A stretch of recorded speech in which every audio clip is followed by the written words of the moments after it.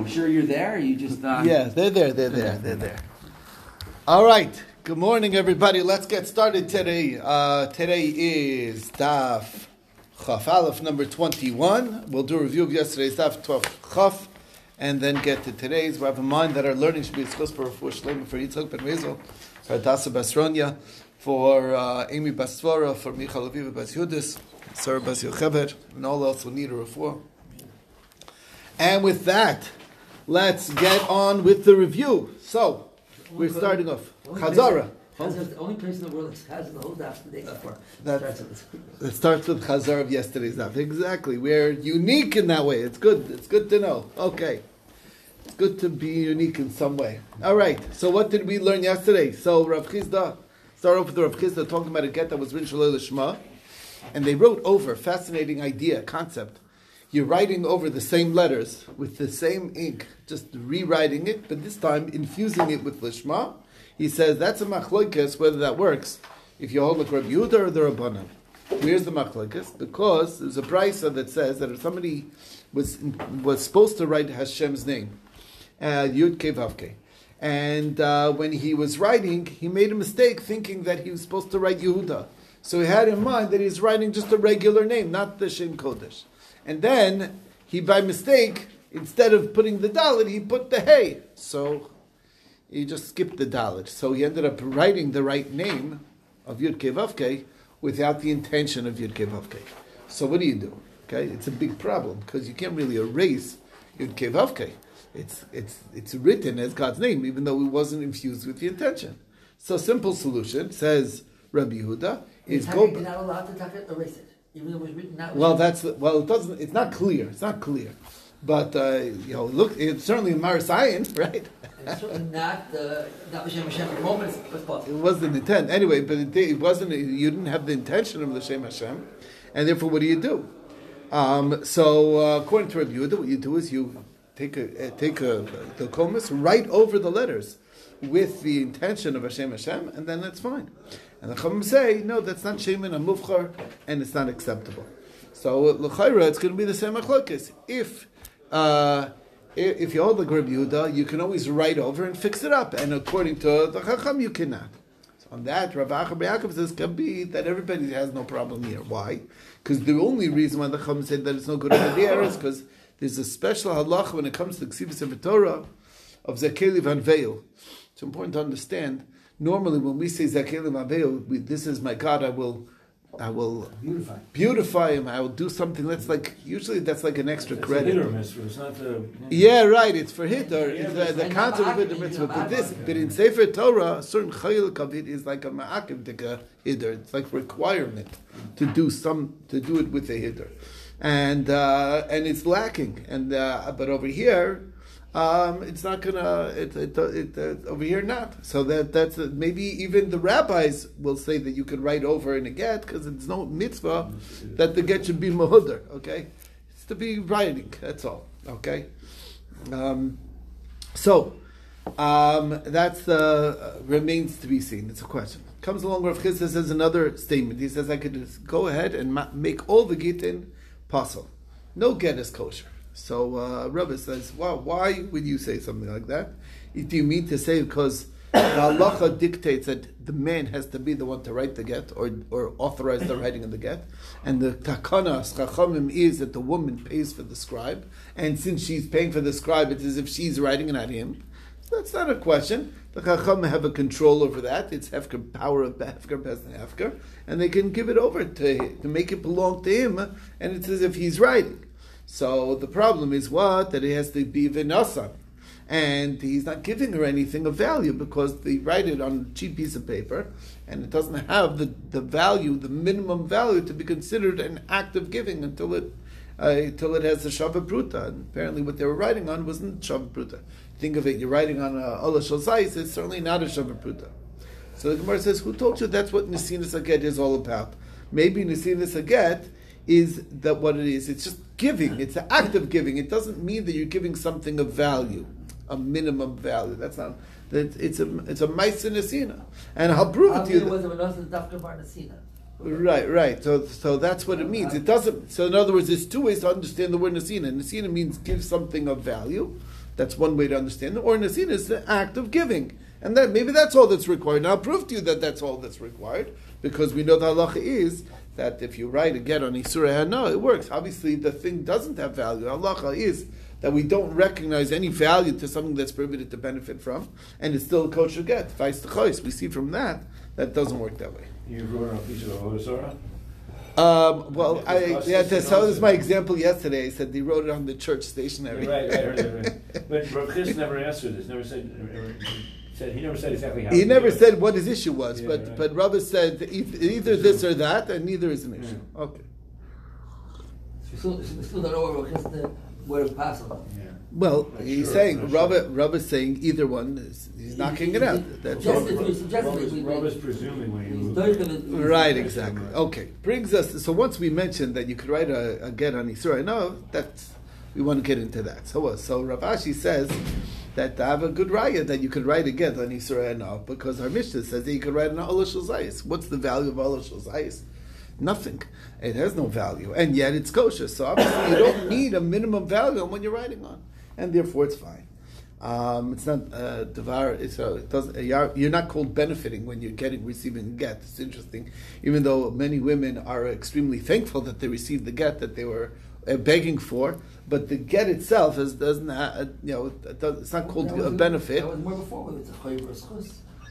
Right. It's sometimes a chayv, sometimes it could be a schus. But the bottom line is that doesn't prove anything. The fact that an olashul zayis is okay doesn't mean that it doesn't need to have at least some value, because an olashul zayis has value in the sense that it's chazil to roof, that it combines the value. Enough leaves can be of value. Okay, you're right. One leaf you can't really ascribe any value to it, but if you have 1,000 leaves, so you can make a nice comforter with it. You could do it's useful, and therefore it's like a single feather. It's not useful. But if you have 1,000 feathers, you make it's very valuable. So that's exactly why it's not a raya to a Isur Hano, which has zero value. It's the difference between zero and epis something. That's the difference. Okay. Brought down a brisa. The Rebbe says if you're writing on Isur Hano, it's kosher. Levi went and publicized it, and they didn't like that he publicized it in the name of Rebbe.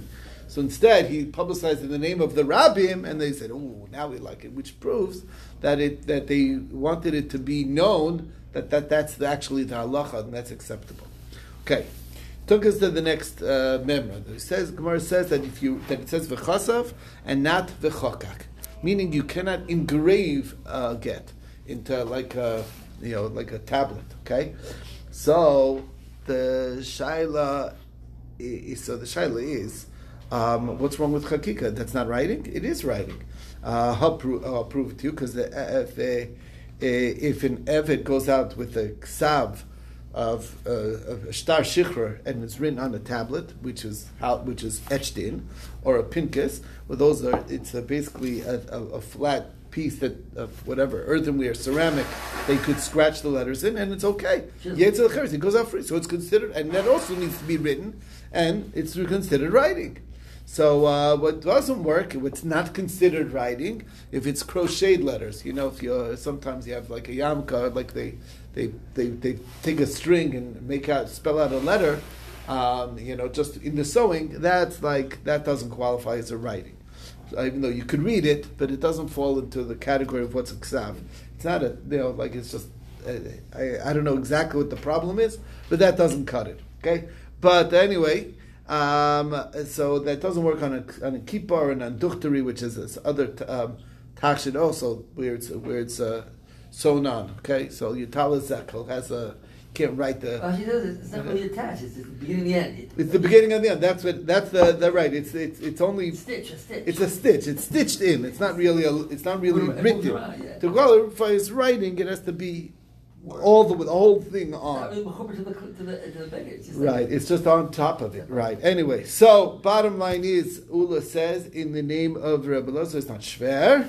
You want to know why? When chagig? What do we mean when chagig is no good? It depends What type of chakika? There's two types of chakika. There's what we call chak toiches and what we call chak yireches. Now this, by the way, is a very important halacha, practical halacha in Gittin nowadays. And that's because you can do chak toiches even without even without an actual etching. What chak toiches means that you scratched around the letter, and then then the memela, the letter's there. Okay, you take away what's not the letter. Okay, so let's say you have a blot of ink, for instance, and you scratch out. Right, you scratched out the part, you erased the part around it, so then what's left is the form of a letter. That's not a writing. All the time. Yeah, it's very nigeh. Right, in Hilchas Mezuzah, in Hilchas Ksiva, it's very important. So sometimes you could form a letter, and you attach, let's say, you attach the letter, the hey, to the top, and now you just want to scratch off the top. That's a problem, because that was a ches that you just cut off, then you made it into a hey. That's a problem. That's chak teiches. You scratched out, and then the letter was formed a mela. That's not kosher. Okay, anyway, the bottom line is... Thanks for by Rabbi Yehuda, you could go over it.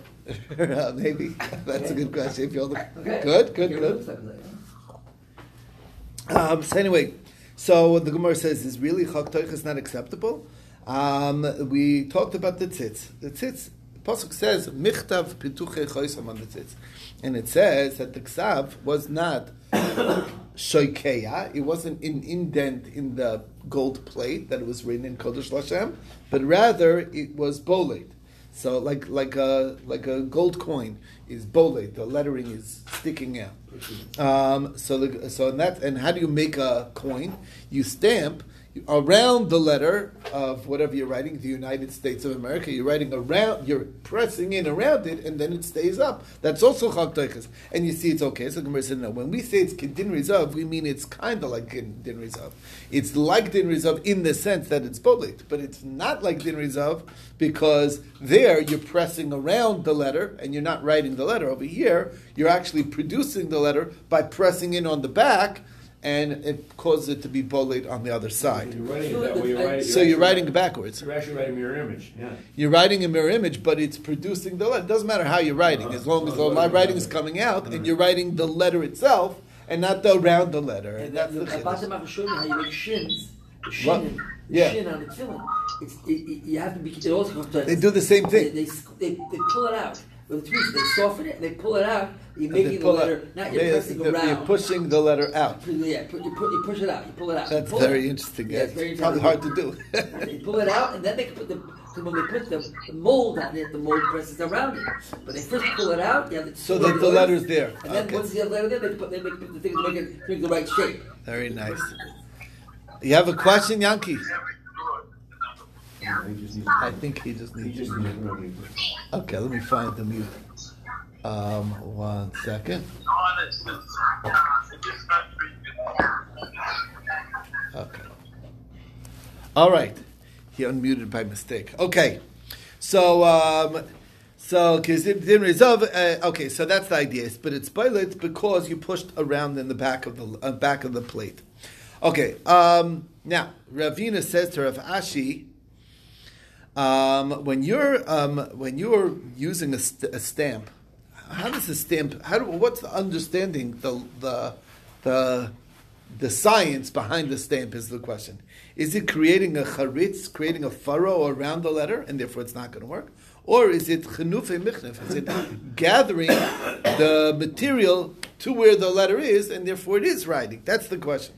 And the answer is no. It's what you're doing is you're pushing around it, and you're just leaving the letter part where it is, and therefore a stamp will not qualify as writing. Okay, in this sense. So that brings us to the next question. How can you say that's what it is? The lettering in the tzitz was bolet and not shokea, like din rezav. So the Gemara answers, and if it's bichras charetz, why is that acceptable? A coin is stamped. So the Gemara says it's only kind of like it's like din rezav, but it's not actual din rezav because it's bolet in the sense like din rezav is, but it's not from the front that you're producing it, but from the back. That's the difference. Brings us to the next thing. Rav asked Rav Nachman a question. Somebody wrote a get on a gold plate, and engraved. And he said, here's your get, and here's your ksuva, all in one shot.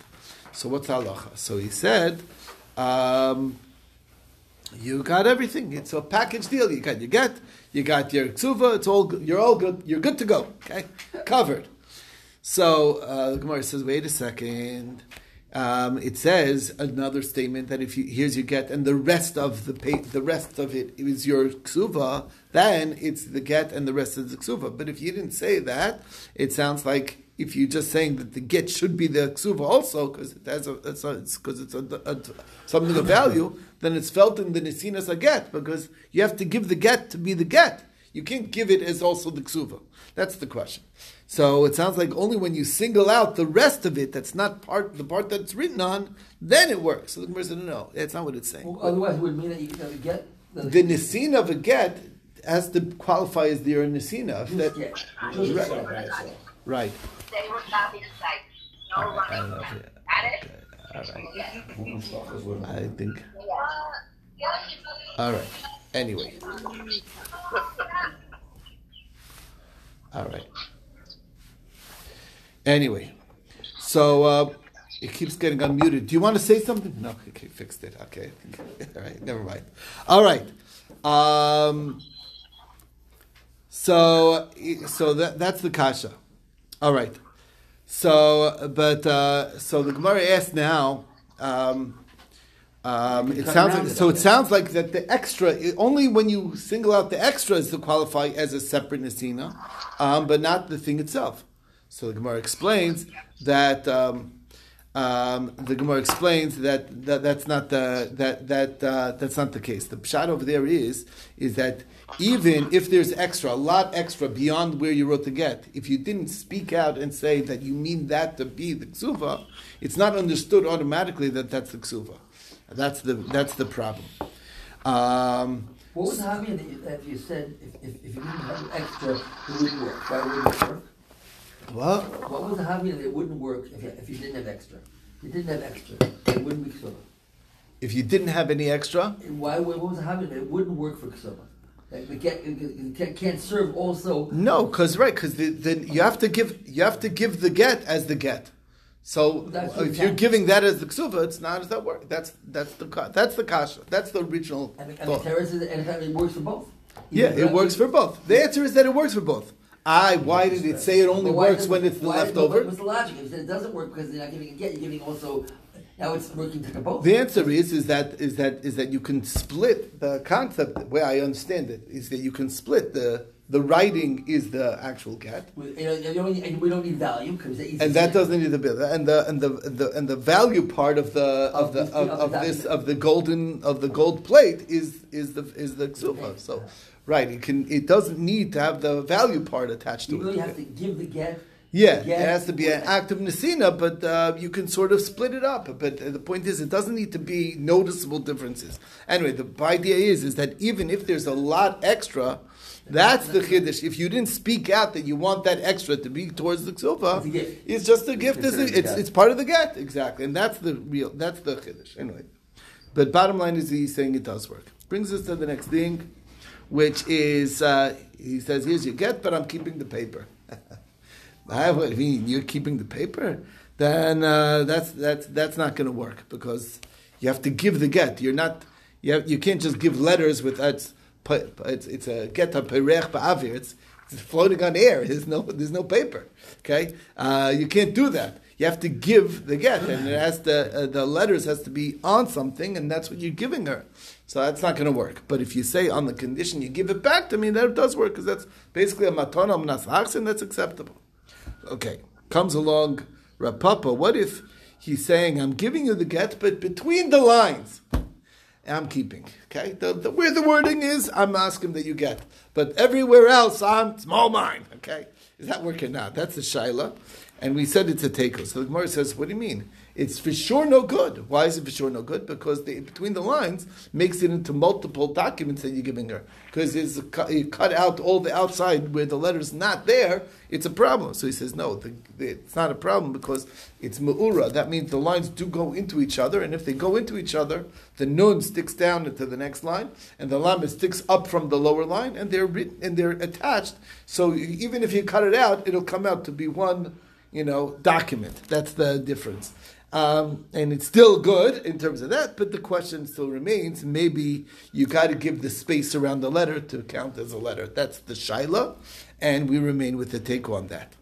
Okay, brings us to the next shaila. Rami Bar Chama asks, what if we knew about this eved that it belonged to the man, the husband, and there's a get written on the hand of the eved, and now we see her with the slave, with the get written on.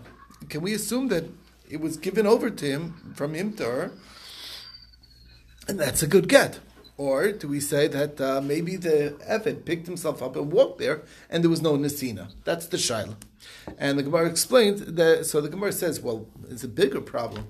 Since there's you write a get on a hand, it's easily you can scratch off the letter and rewrite whatever you want. Maybe there were conditions in this get. How's that even a good thing altogether? Now, even though we saw in the Mishnah that you could write a get that way on this hand of a slave, that doesn't prove anything because that's where he was given over with Eidi Mesira, and it's going like Rabbi Lazar, who holds that Eidi Mesira saw what was written, and when it was handed over, everything's fine. It doesn't matter that it's erasable, that he saw exactly how it was given.